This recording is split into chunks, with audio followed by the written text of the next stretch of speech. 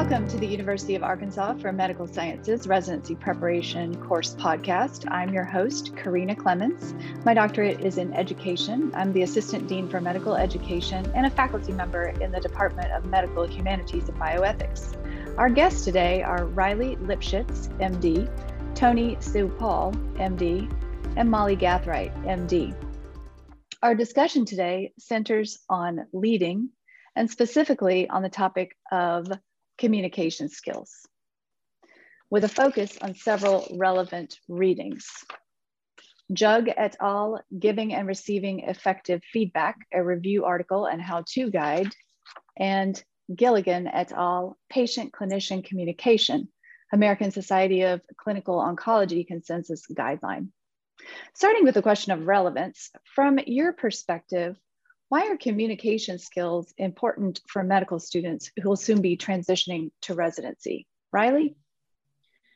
Thanks, Karina. As a general internist who spent a lot of time in the hospital in my residency and then doing primary care now, communication is the key to, I think, any successful doctor-patient interaction. If you're going to make medical decisions that are going to impact your patients, whether they're in the hospital, in the clinic, or in the home, you have to know how to communicate well with them in such a way that they understand what's happening, they know what to expect, and that they can also communicate back with you about what they're supposed to do, what questions they have, and how they're going to make sure that they have control over their own health.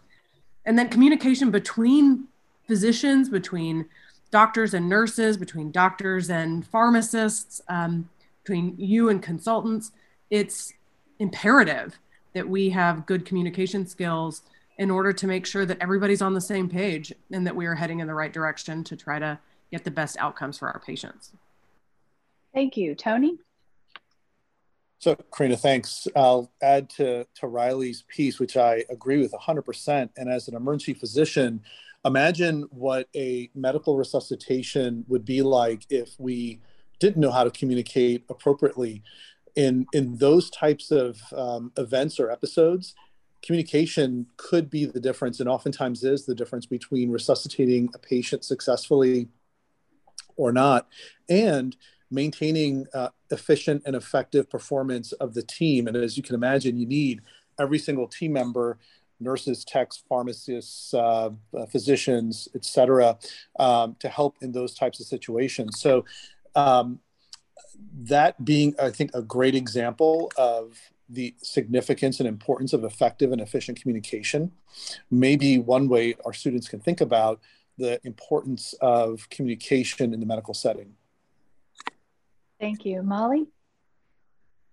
Thanks, Karina. Yes, I think I'll build a little bit more on what was already said, but as a psychiatrist, you can imagine that communicating is part of my everyday clinical work. And communicating isn't just about talking, it's also about listening.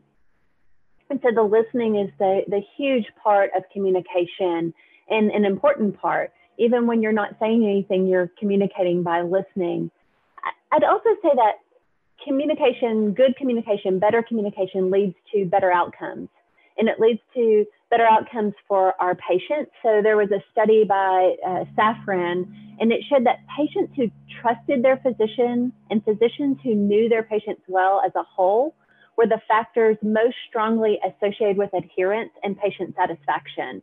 And then there was another study that said that patients questioning about biomedical topics was negatively associated with satisfaction, while questioning about you as a practitioner, questioning about psychosocial topics with your patients was positively associated with patient satisfaction. So there's just better outcomes for your patients.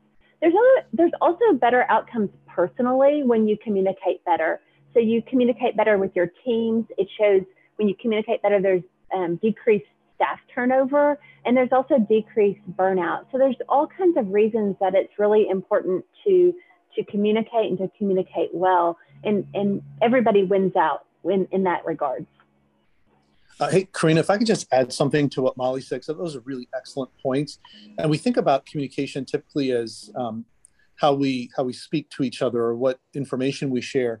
In nonverbal communication, I think, is also very, very important. So your facial expressions, your body language, and picking up on others in the room, including the patient and their families, can tell you a lot. And as an emergency physician, I can tell you that there's a lot I can glean from the room by just walking into it and getting a sense of how things look. What is the patient actually physically doing? And I believe that, what I bring to the room and to that environment is equally as important before I speak my first words. So communication comes in many forms, and I think all of those are important, so that it's not just necessarily the content or especially the technical content, it's all of the other things that impact effective communication. Thank you.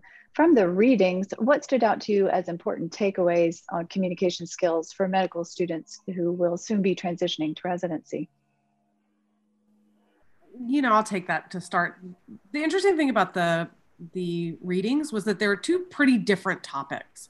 So one was about feedback, which is, I think, essential to learning how to navigate your early years of residency and training. And then the other is about communication more specifically, or I guess more traditionally, in the way that we think about how do you talk to patients.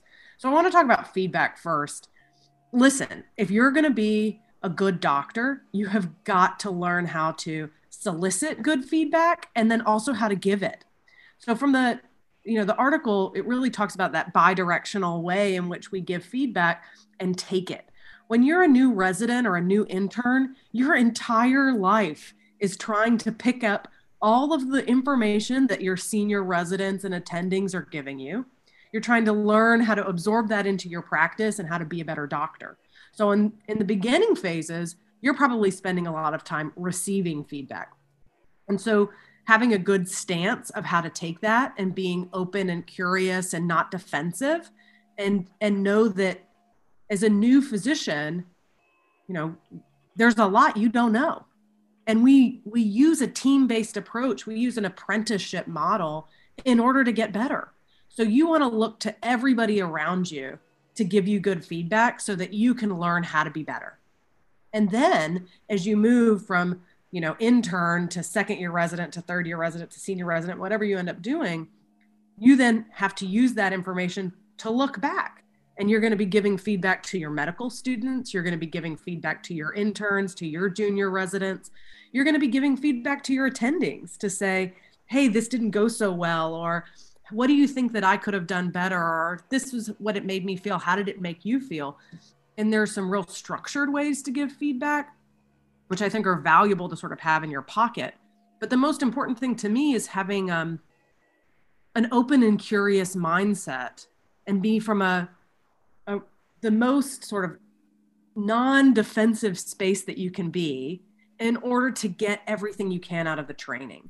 Because that's where you're going to be the best physician and the best provider, is by trying to constantly look for areas of growth. And that's what good feedback does. Good feedback points out an area where you could be growing and helps you do it. And I think any new physician, when you're transitioning from medical school to residency, that's the stance that I would take. It's like, how can you help me grow? Because that's what I'm here to do. Riley, I would build on that just to say more. I really liked the feedback article as well. It gave a lot of options in terms of ways to give feedback. And I think some of that is style. And I think one of the most important things, and you said this too, is really about learner self-reflection and also eliciting self-reflection from the folks that you're giving feedback to. So you want your own self-awareness, but you also want to elicit self-reflection from those that you're giving feedback to. And new medical students transitioning to residency, it was just yesterday that you were the medical student eager and hungry for feedback. So don't forget that. So you will be seeking your own feedback because you'll be drinking from a fire hose again, and you're trying to do better and learn new things.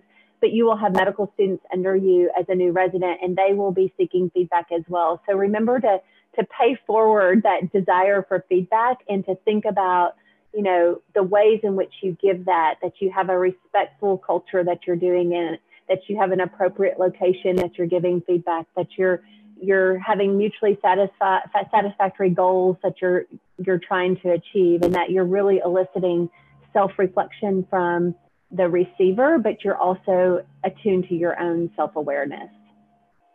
And I like that piece where they said feedback is a gift, or feedback can be a gift if done well. Feedback can be a good gift, and being able to sort of point out that, like, oh, I'm going to give you a little piece of feedback right now, or let me give you a little feedback, like signposting that experience. It then sort of codifies it in your brain of this is what's happening. And this is a gift that somebody's giving me to be a better doctor. And I'll just add to that feedback is complex, the entire concept. I think the article does a really nice job of covering that. To a certain degree, it's a social contract, and there are positives and negatives to feedback.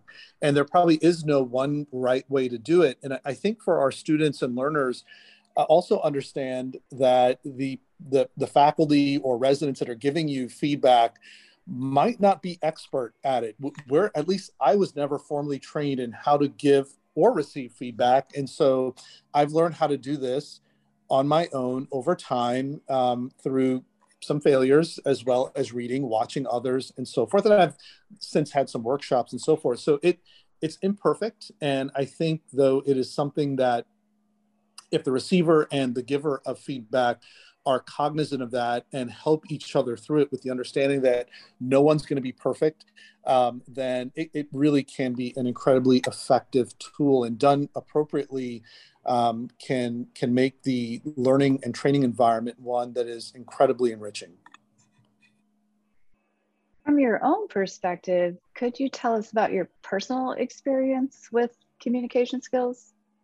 The one thing I'm thankful of around communication for me is I was a pretty competitive high school debate person, and those skills have really helped me throughout my career in terms of organizing my thoughts and then relaying that information in a structured manner. And when you think about when I was a medical student, providing verbal reports on, say, patient's history and physical on rounds, it was much more natural for me, I think, than some of my colleagues, because that's what I learned in high school and did it competitively for a number of years. So I've been very thankful for that. But, for me, and in my roles as a leader at UAMS, all forms of communication are critical: written, via email, verbal communication, one-on-one meetings, or in larger committee meetings. Being able to understand how to listen and then provide appropriate responses, feedback, critiques, constructive criticism, whatever you want to call it, is critical, I think, to my success as well as the failures I've had in my career. And the one thing I have learned is, at least from a operational standpoint, when we tend to fail as an organization, communication is typically at the core when we perform root cause analyses. And if it's not the main reason, it's one of several reasons why we have failure points in our organization. For me, Tony, I appreciate the big picture about communication, and certainly from an organizational perspective, we have got to be able to make sure that the consistent messaging is going across all the layers. But the idea of communication for me as a primary care doctor, it's probably the most important thing in my practice. It's the thing that I work hardest on, because I can look up a recent study and I can search the best guidelines and the evidence. And I'm probably not the doc who's going to rattle off, the most recent study about heart failure management. But I do really work hard on being a good communicator to my patients and helping them understand complex medical topics in the most succinct and easy way. And that requires a thoughtfulness and a mirroring back of not only what we're saying, but what patients are saying back to us, of being very thoughtful of our language and using language that is appropriate to any situation. The article about guidelines in cancer therapy really spells out how are we supposed to navigate a clinic experience, but that could be extrapolated into any doctor-patient relationship. But, the thing we take for granted in our language can often be very confusing, if not off-putting to patients. And that is a skill that you can build. And I think some of us, are, quote, natural communicators. We're just, quote, naturally good at it. And that's true. There's some people who like it more than others, but everybody can learn how to be a good communicator.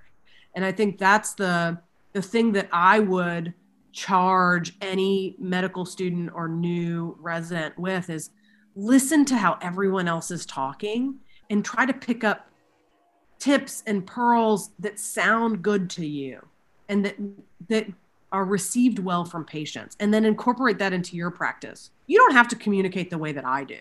You don't have to use the language or the style that I use, but you might find a piece of it that's like, oh, well, I like the way Riley said that. I think I'm going to explain what's wrong with your thyroid the way that she did, or I'm going to explain what heart failure is the way that she explained it. Or I really like the way Molly explained what happens in schizophrenia. These are the things that we can be learning and seeking to build our own repertoire of communication. And I cannot emphasize it enough. If you want to be a really good doctor, learning how to communicate with your patients in a way that they not only hear you, but can then take onus of their own healthcare experience, it's so rewarding. It's really, I think, one of the most rewarding things about being a doctor to me. I agree, Riley. It's relationship building, right? Communication is at the crux of relationship building. I think that's what you and Tony both said. And as a psychiatrist, it is what builds my relationships, my communication. The way I communicate with my patients is what builds my relationships with them. So I think good medicine is anchored in good communication. And it's not just learning how to ask an open-ended question to your patients, but it's rather about your very careful and thoughtful use of words that then enhances your experience with your patients or even your colleagues or your team members. So I think my summary for me is that our words matter and we should pay attention to our words. In fact, the words that we use, they guide how we think, how we work, and how we act every day. So how we communicate, our words influence all the relationships around us. Thank you. This has already been a masterclass discussion on communication skills. Riley? Can I say one thing really quickly? Molly, you bring up a really important point, this idea that sometimes the little things that we say that are in our doctor culture, you don't realize the impact they have on patients. And the thing I think about the most, you're in the ICU and you're on rounds. And in the background, we're saying that patient's circling the drain. They're trying to die on me, right?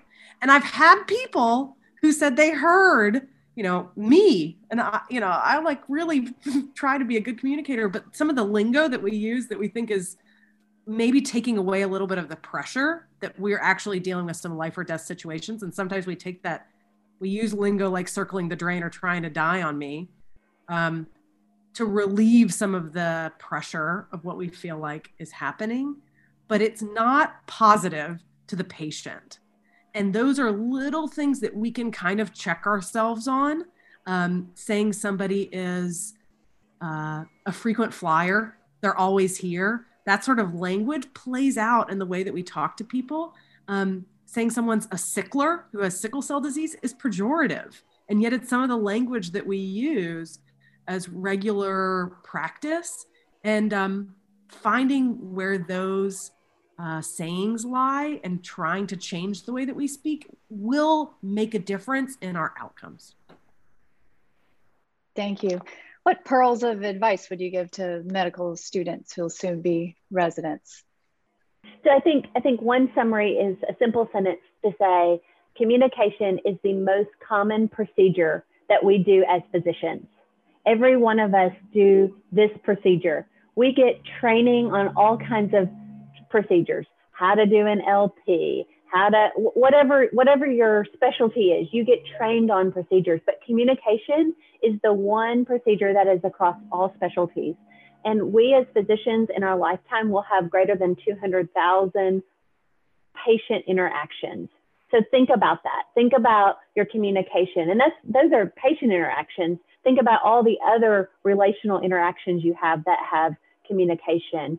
And I think my other piece of advice is, if I could go around and hand out pause buttons, I would, because I think the thing that we can do best in communication is to pause and to think again before we speak, or before we write an email, or before we do something that is not helpful. So pause, and a lot of miscommunication could be less if we pause before we actually speak. And that means you listen. Be comfortable with silence. It's okay. It's okay to have silence in a room with a patient. It's okay to have silence with a colleague.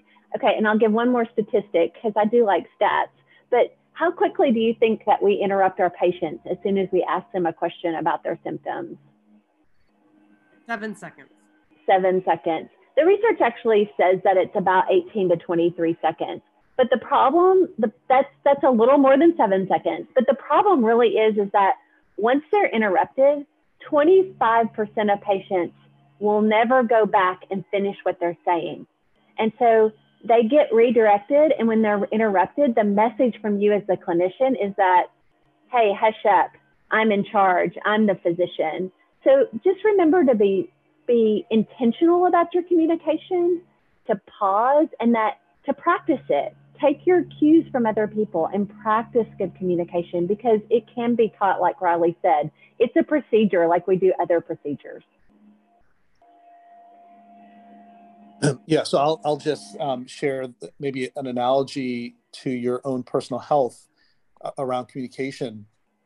It takes a lot of hard work, takes a lot of practice to develop good muscle memory, and you're gonna have good days and bad days. You need to reflect and level set what you're doing, and also have a good understanding of the impact you're having, not only on yourself and your team members, but the patient and the care team involved in the environment that you are communicating in. So I think it takes years to become an effective communicator in medicine, which is why we have medical school and then residency training. And then even as a young attending, you're hopefully going to be far more polished several years later. And it's the art of medicine. You're never going to perfect it. But if you take the time, the energy to think about how you can improve over time, you will be a far better communicator, and because of that, a much more effective clinician. So I'm going to use my time to talk about feedback, since Molly and Tony said great things about communication. The one tip of advice when you're going to be a new resident, really solicit feedback and ask, because if you ask for it, people are more apt to give it to you. If you know that you're open for it, people are going to look to try to give you the feedback that you desire. And what I would say is that, the way to build a culture, the good thing about residency is that culture shifts every few years. So when you start in your first weeks of internship, I want you to say to your residents, your senior residents and your attendings, it's like, hey, would you please give me some feedback about how I'm doing? Because it's so overwhelming being a new doctor. You spend 4 years in medical school learning about what it means and learning some general things about medicine, but you don't really become a doctor until you start practicing. And it's a whole new era of your growth and maturation as a person, as a physician, and in your career. And so actively saying, hey, what did you think about that? What did you think about that interaction? What's some feedback that you can give me? And it's not always positive. It's like, I want to learn and grow, help me do it. And you're not going to ask for that every day, because you're just trying to survive most days. But check yourself every couple of weeks, every month, think, hey, have I gotten the feedback that I'd really like? And maybe sometimes sit down with your faculty and your attendings and say, hey, what do you think? How could I be better about this? When I worked up, when I did that ACLS issue, how did I go? What was that communication like? What was it like to work up that heart failure patient? What was it like to put them on pressors? What did shock do? These are questions that you can be asking. And I really think that if you can be open to feedback, it will change the way you practice medicine. This has been such a valuable discussion. Thank you to our guests today and our listeners. We hope that you will be able to join us for another episode of UMS's Residency Preparation Course Podcast. Take care.